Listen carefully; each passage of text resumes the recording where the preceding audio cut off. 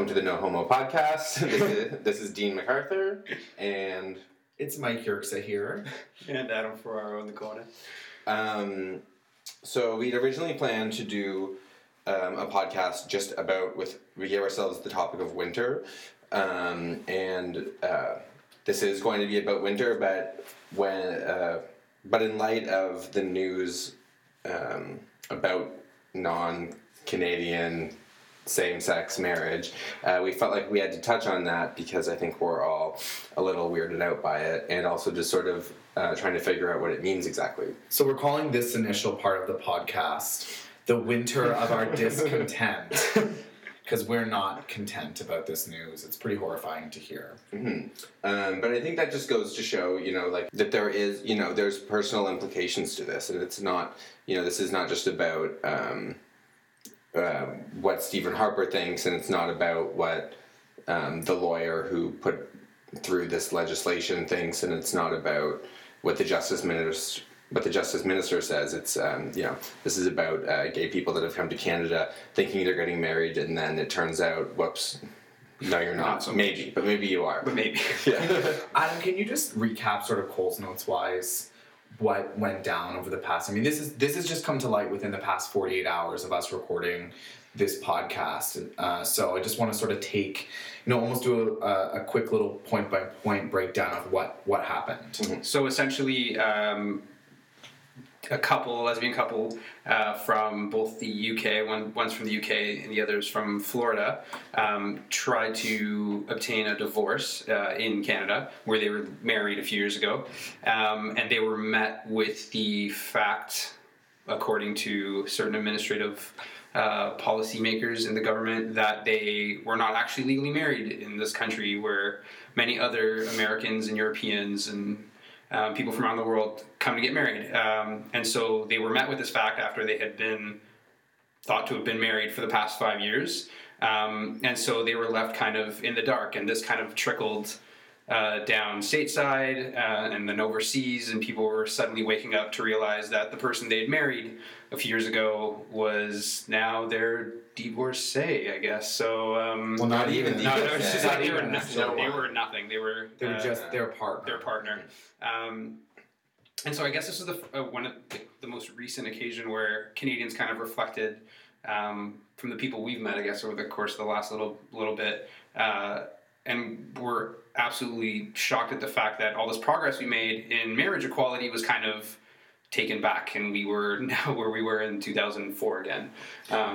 Well, I think the thing that people love about Canada, and I have dual citizenship. I'm half American, half Canadian. So I think the one thing why I love Canada so much and why I remain here, even though I sort of work in the entertainment industry, and I feel like it's maybe better to go to the States, is that I love sort of what Canada stands for fundamentally, and I love the fact that you can, that there is such strong marriage equality here, and I think we're sort of the chilled out cousin who maybe loves smoking a little bit of weed and doesn't take themselves too seriously and has a good sense of humor. That's what I love about Canada, and especially sort of fundamentally what they stand for in terms of equality and in terms of gay rights. And so I think that that's one of the most horrifying things for people, is that they woke up yesterday morning, I guess it was, or this morning, to find out that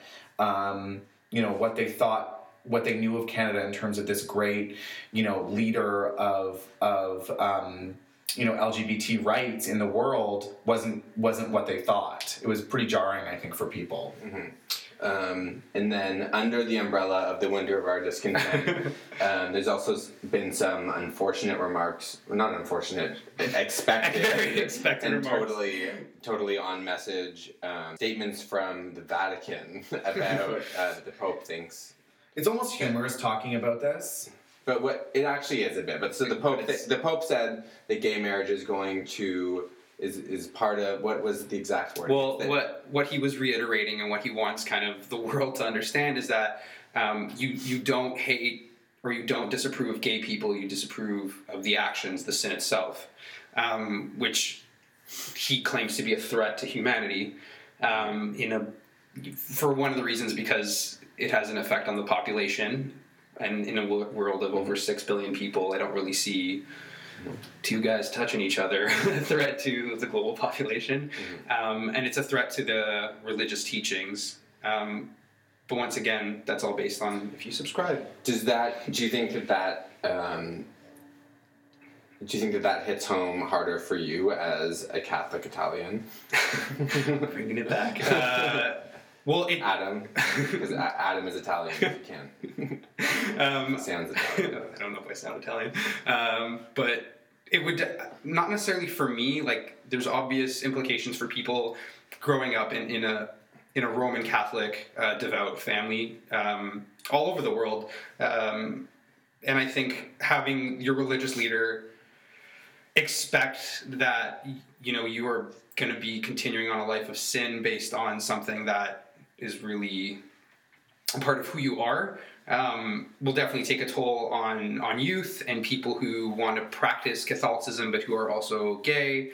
If that's a statement that he's making, and then he's making another statement sort of about homosexual acts are completely against family and against the future of humanity, it's just laughable. It's sort of like, this person's irresponsible. He just doesn't get it. And there's enough things to be said about how fucked up that church is to begin with, so we won't even go there. But I don't know, when I read that comment, I just thought, like, okay, that's great. Saturday Night Live will make a funny weekend update sketch about this. Anyway, so welcome to Winter of 2012. The Pope hates you, and you're maybe not married anymore. And we are not content. Yeah. Well, the first little part of this. Okay. So the original idea for today's podcast was to talk about winter. So maybe we can each talk about how we interpreted that and who we reached out to talk about winterish things. Adam, would you like to start? So I had the privilege of interviewing a gay man from Yukon, which is in the Northwest Territories of Canada. So it is very cold, very wintry, and it's in the northwest part of the country. And he kind of took me through what his experience was coming out, what it's like to be gay in a population of 23,000 or so, and what gay life is like in the Yukon. How old is he? He is he's 24 years old, yeah. So in his early 20s. Mm-hmm. Right, sure. I was really interested in exploring something I had heard of a couple years ago called Winter Pride. Basically, it's one of the only events I've ever heard of where you celebrate, you have a Pride week that's entirely devoted to the season of winter. So I was able to talk to the current director of Whistler. It's called Gay Whistler or Pride Whistler. His name is Dean Nelson. So I was able to talk to him about the upcoming event, which is running early February, and he really made me want to go. So if I wasn't broke right now, I'd be on a plane. I will probably be on a plane in 2013 to Gay Whistler. That being said, Gay Whistler, if you're listening, the three of us will be more than on your budget. So this is Gay Whistler podcast. We'll talk about you if you pay for our flights. And winter to me is all about hibernation. So I interviewed one of my favorite television writers, whose name is Richard Lawson. He used to write for Gawker, and he has, I think, impeccable television taste. So we talked about what to watch in 2012 while you're avoiding going outside. Dean, what would you watch in 2012? Avoiding. I will watch everything. Every single Real Housewives they can throw at me. So yeah, I guess that's pretty much it. That's what we've got in store for you. Enjoy.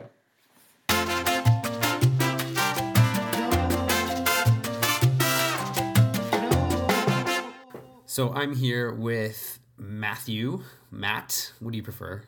Matt's good. Matt's good. So Matt, why don't you tell the listeners where you are from? Well, I'm a born and raised Yukoner. Pretty much. For the Americans, where's the Yukon? The Yukon is up. It's in the northwest of Canada, right? It borders Alaska, actually. Yeah, it's pretty far up there. So why don't you kind of explain what it's like, what it was like coming out in the Yukon?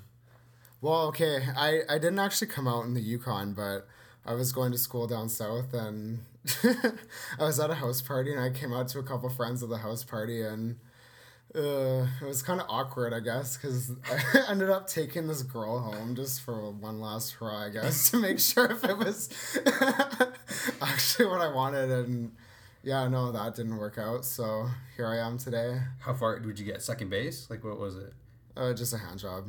So the hand job was the deciding factor in you coming out. Yeah. Awesome. So when you said you came out down south, where exactly, like, where did you come out? Well, precisely. No, I was living in Hamilton, Ontario at the time. I was doing my undergrad at McMaster University. And so after coming out in Hamilton at university, did you, how long before you went back home and decided to come out? It was definitely a few months, like, and I hadn't told anyone at home about, I guess, me coming out before I went home. It was kind of a, I don't know, I guess at that point I came home and it was something I was going to do then and do it upright. And what was the reaction generally? Like, was it a more positive one, or did people have their reservations? Did you get any negative feedback, I guess? I guess for the most part it was pretty positive. There were a few people, one in particular that was, I guess she was just kind of weirded out by it. Like, I don't think she had ever really had any contact with a gay person before, and it was just kind of weird for her. I was one of her best friends, and she had no idea, apparently. And so I personally have never been to the Yukon. So if I were to go there, like, what is it like to be gay in the Yukon? Like, what would I do? Well, I guess you just have to, I don't know. There's not many gay boys up there. Like, it's not like you'd be going up to some gay mecca of Canada. It's it's pretty dry up there for us gay boys. But I don't know. There's a pretty big lesbian population up there. The girls seem to love Whitehorse. So. But there's no men. No, man. You're the lonely gay Yukoner. I'm the Lone Ranger of Whitehorse. What would I do in the Yukon as a gay person? Like, are there bars? No, there's no gay bars. So how would you go about meeting someone then? It's pretty much word of mouth. Like, you gotta, I don't know, you'll have friends that are like, oh, I gotta introduce you to my gay friend, so-and-so. But other than that, like, it's slim pickings, man. Like, I mean, I went on my Grindr. I just got a new phone, and I downloaded Grindr, I guess, and just to see what was going on, because I'd never done it up in Whitehorse. And, like, the nearest person to me was in Juneau, Alaska. So for Americans, that's your state. The closest person was in the U.S. I guess so. I'll just fucking hop on a ferry and go down to Alaska and meet Prince Charming. And, like, so where you're from is generally, it's a small town. Like, what's the population like? It's about 26,000. So 26,000 people. What are the dynamics of, like, living there as the Lone Ranger, the gay ambassador of the Yukon? Okay.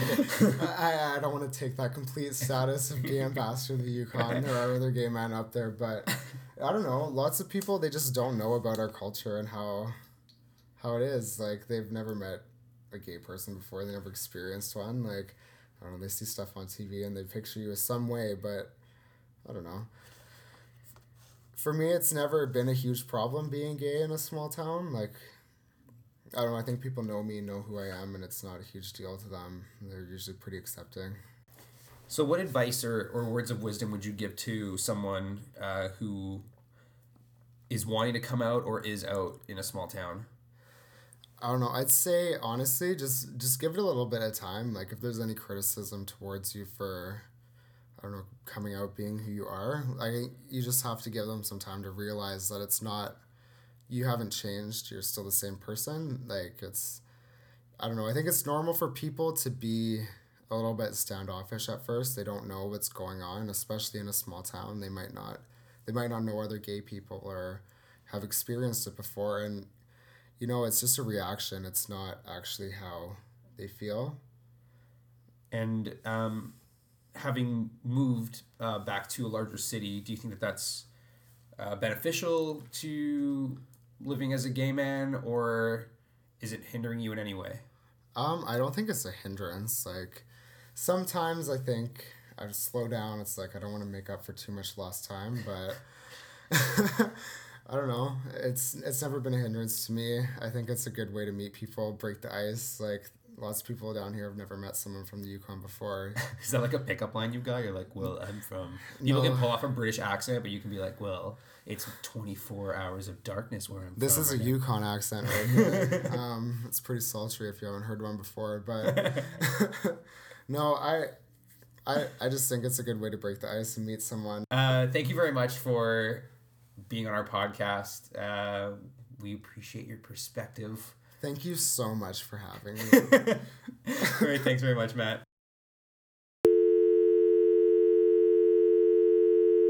Here we go. Okay, so next on the podcast, I want to introduce Dean Nelson, and he is with Gay Whistler Pride. And thank you so much for being a part of No Homo, our podcast. Well, thanks for having me here on the show. So, Dean, first of all, I want you to tell us a bit about the event and what it's all about. Sure. Well, we're talking about Winter Pride, the evolution of Gay Ski Week here in Whistler. And it's basically 8 days, 65 events. And when we took over Gay Ski Week, we really wanted it to be more inclusive. And so we've added in some culinary events, some health and wellness events, and some really great entertainment. This year, we actually have skeleton racing on the Whistler sliding track, the fastest track in the world. So there's something for everybody, for the lesbians, for the bears, for the twinks, for the circuit queens, gym bunnies, snow bunnies, everything. It's great. Every color of the rainbow goes, right? It is. It's the full spectrum. It's pretty exciting. Absolutely. So can you tell us a bit about the history of the event? I mean, sort of how it came to be and how it began and sort of how it evolved into what it is today? Yeah, actually, it really started in the early 90s. In 1990, Vancouver hosted the Gay Games, and that was a lot of the gay people across North America and the world, first time that they discovered Vancouver. And then in 92, Brent, the original founder of Gay Ski Week, decided that he wanted to work with his friends and show off the mountain and give people a choice to come to Whistler instead of just going to Aspen as the only gay ski week out there. So he started to create this really amazing ski event, and it's blossomed ever since. So it's pretty exciting. That sounds great. That sounds amazing. And is it sort of a one-of-a-kind event? I mean, I haven't heard of many winter pride events that exist out there. Yeah, we're pretty unique. There are other gay ski weeks on the circuit, but we're definitely the most lesbian friendly, and we offer programming that's pretty diverse, that's accessible to most people. So it's great. We love it. We like to be a little bit different, and our home mountain of Whistler, they're very accepting and welcoming of all people. So it's great. So what's really exciting this year is our civic government, the resort municipality, is actually proclaiming February 5 to 12 Pride Week, which is the first time in the resort's history that they're making such a proclamation. And so this year we're actually doing a Pride March. So any of you Torontonians that are sitting on the fence thinking about should we go to Whistler or not, I really encourage you to come out. It's going to be one of those milestones, which we're going to be very, very excited to share with everybody. That sounds fantastic. Yeah. You're making a very good argument. I'm like, I need to start clearing my schedule. So obviously, in terms of pride is sort of synonymous with, summer and no shirts, a lot of skin, that kind of thing. With winter pride, is it sort of, does everyone have a great ski ensemble? I mean, what makes this vastly different than the usual, what we know of pride in its usual form? Well, it's one, we're at a resort town, and so people are much more chilled, and we have a really huge mix of people. Like 40% of our clientele is coming from the U.S., 30% is coming from overseas, from Brazil and Australia and the UK and Germany and Belgium, Mexico. And then 30% of our clientele are Canadian. So you're meeting a lot of really interesting people from all over the world. And it's much more chill than Pride week in Toronto, where it's, you have this one weekend that's just really, really intense with a couple million people, and you're just like, party, party, party, go, go, go. This is a week long where, you're having casual cocktails after skiing, and you're out there in the fresh air enjoying other people's company, and it just becomes a little bit more social and just a little bit more laid back, and the pressure's off. It's just people are there just to have a good time and not have an agenda, which is really great. I think it's very exciting. That does sound great. Wow, you're really making quite the argument for me to be there. Well, I think you have to come out, Mike. Yeah, I think so. Gosh. So, I'm sold. If any of our listeners or if anyone was sort of sitting on the fence, what do you think? Why is this the event that they really have to attend? I mean, obviously in winter, we get the case of the SADs, and everyone sort of wants to just stay inside and eat food and gain weight and grow facial hair, all that kind of stuff. So why do we need to come to this event? Why do you think? What is the big drive for us to come to this special event? Well, besides all the great prizes that you could win, we also have Mr. Gay Canada that's going to be crowned during Winter Pride Week. So that's going to be exciting. And who doesn't love being in a hot tub with other gorgeous men or women, right? So we have great hot tub parties. You're frolicking in the snow. You can cozy up next to a fireplace. It's just, so many people have met their life partners there. So if you're single and you're a little bit bitter, you come to Winter Pride and you might find somebody. We're like the Love Boat of the mountains. It's pretty exciting. Excellent. Well, listen, Dean, thank you so much for joining us. If I'm not at Winter Pride this year, which I could possibly still be, I will definitely be there in 2013. And I really want to thank you for being a part of the podcast. So thanks for being here. Yeah, you're welcome. And if you need any more information, visit our website at gaywhistler.com. And we have some great travel specials still. Well, I'm Richard Lawson, and I write for the Atlanta Flyer. Mm-hmm. And I'm the senior writer doing arts and culture stuff, but mostly TV and movies. Okay. And as a TV viewer, how would you describe yourself? Certainly avid. I have a very well-used DVR. Uh-huh. But I tend to have a pretty balanced mix between reality stuff and scripted stuff and sort of trashy housewifey stuff, and then the Mad Men's and the Breaking Bad's, the important shows. Right. Kind of want the bump. Right. Cool. So what I was hoping we could do today is talk about TV shows that you want to watch in 2012, because I'm a fan of your writing, and I think you have really great TV taste. So what I propose is that we set up a sudden death situation where I give you 2 TV shows that I think satisfy the same need, and then you can say which one people should be investing their time in, because there's a lot of TV to watch and not that many hours in the week. That's true, and that sounds like a good idea. Okay. So we'll start off easy with the Real Housewives franchise. Beverly Hills is coming to a close. Atlanta is on right now. And I think Orange County and New York are to follow. Yeah. If you had to pick between all of the Beverly Hills or all of the Real Housewives franchise, which one would you commit to?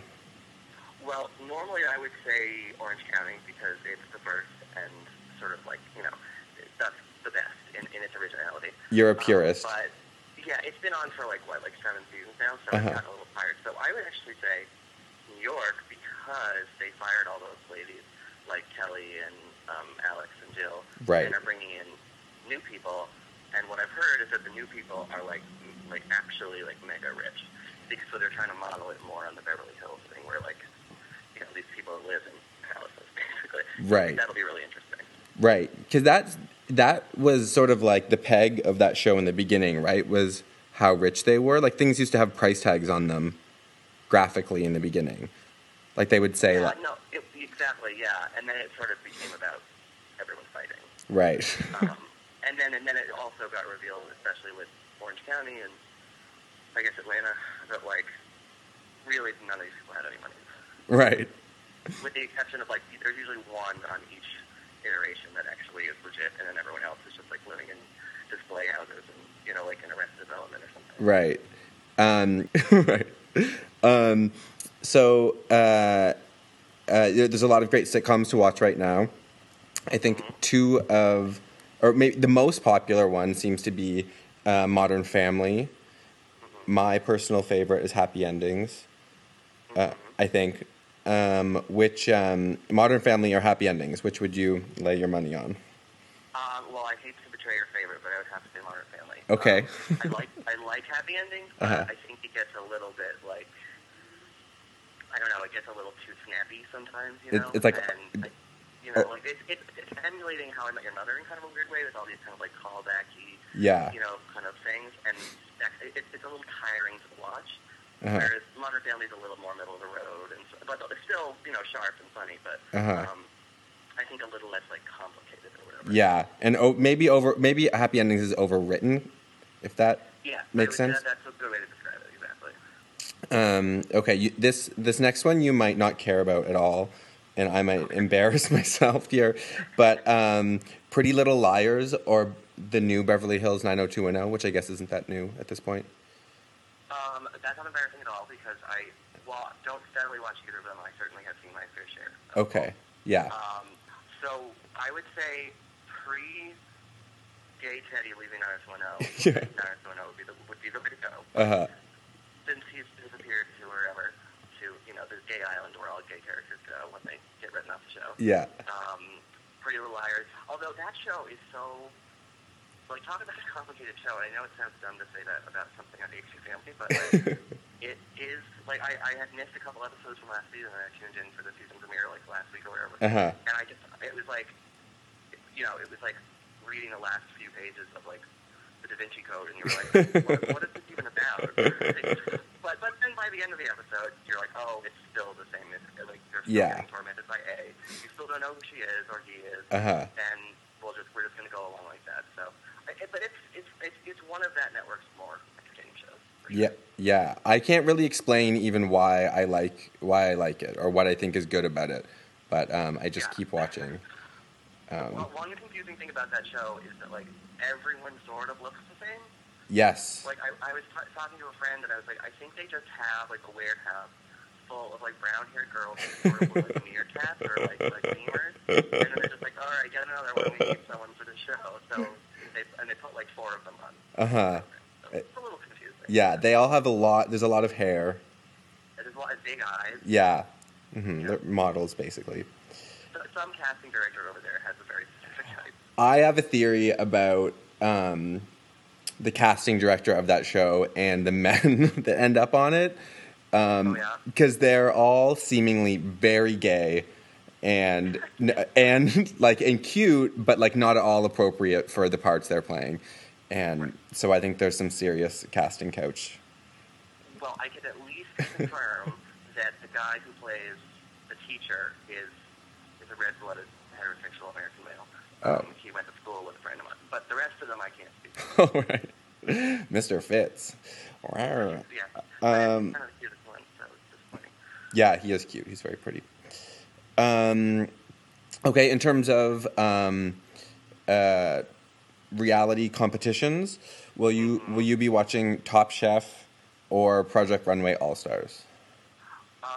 Well, I'm currently watching both. But I think Top Chef is like one of those rare shows that I think has remained like pretty much consistently great since it started. Yeah.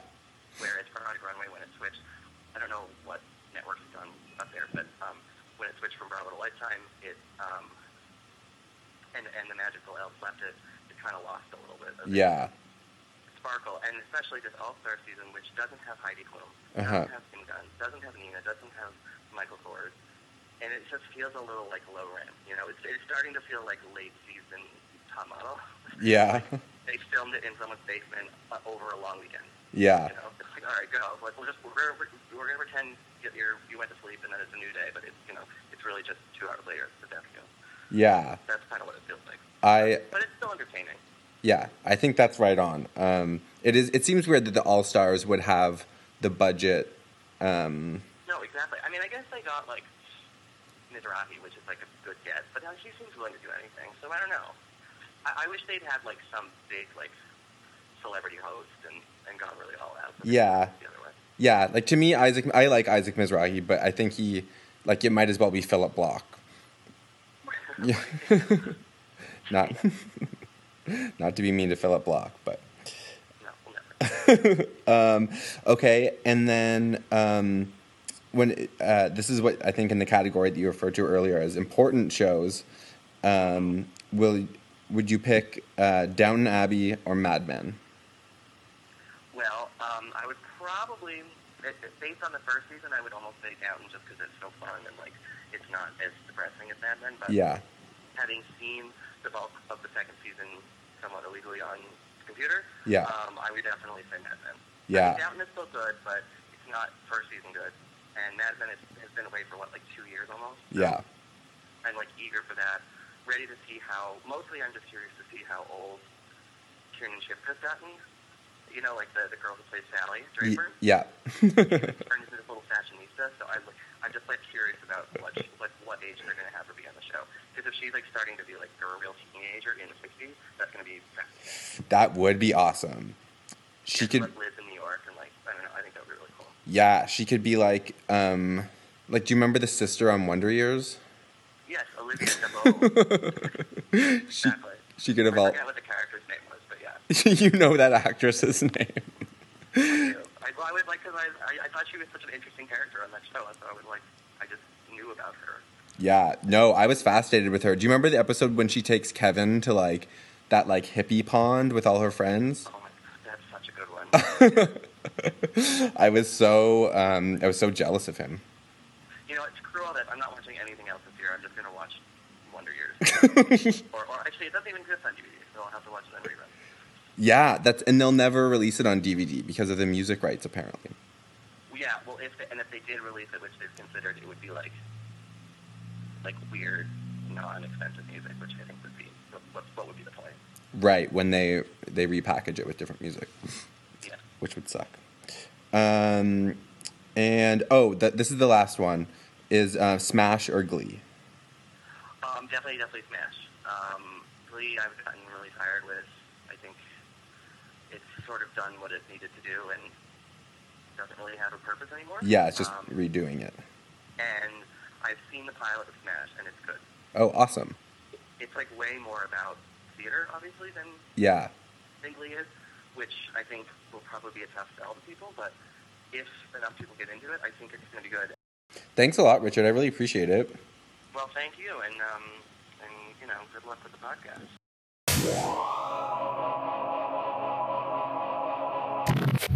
So that has been No Homo's take on Winter. Thanks for listening. We would like to thank Richard Lawson and Dean Nelson and Matt from the Yukon for giving us your time. And if you'd like to contact us, you can get a hold of us, Adam.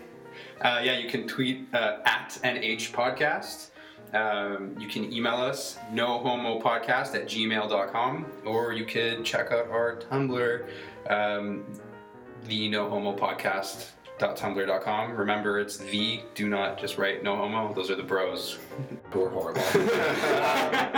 So next podcast, I'm actually really excited about this one. We're gonna devote the entire podcast to drag. Drag Race Season 4 is premiering on Logo at the end of January. We're all big fans of Drag Race, the TV show, and we thought we would take this opportunity to further explore drag and some of its performers and some of the politics. So we're really excited to do that, and that'll be up at the end of January. So thanks so much for listening.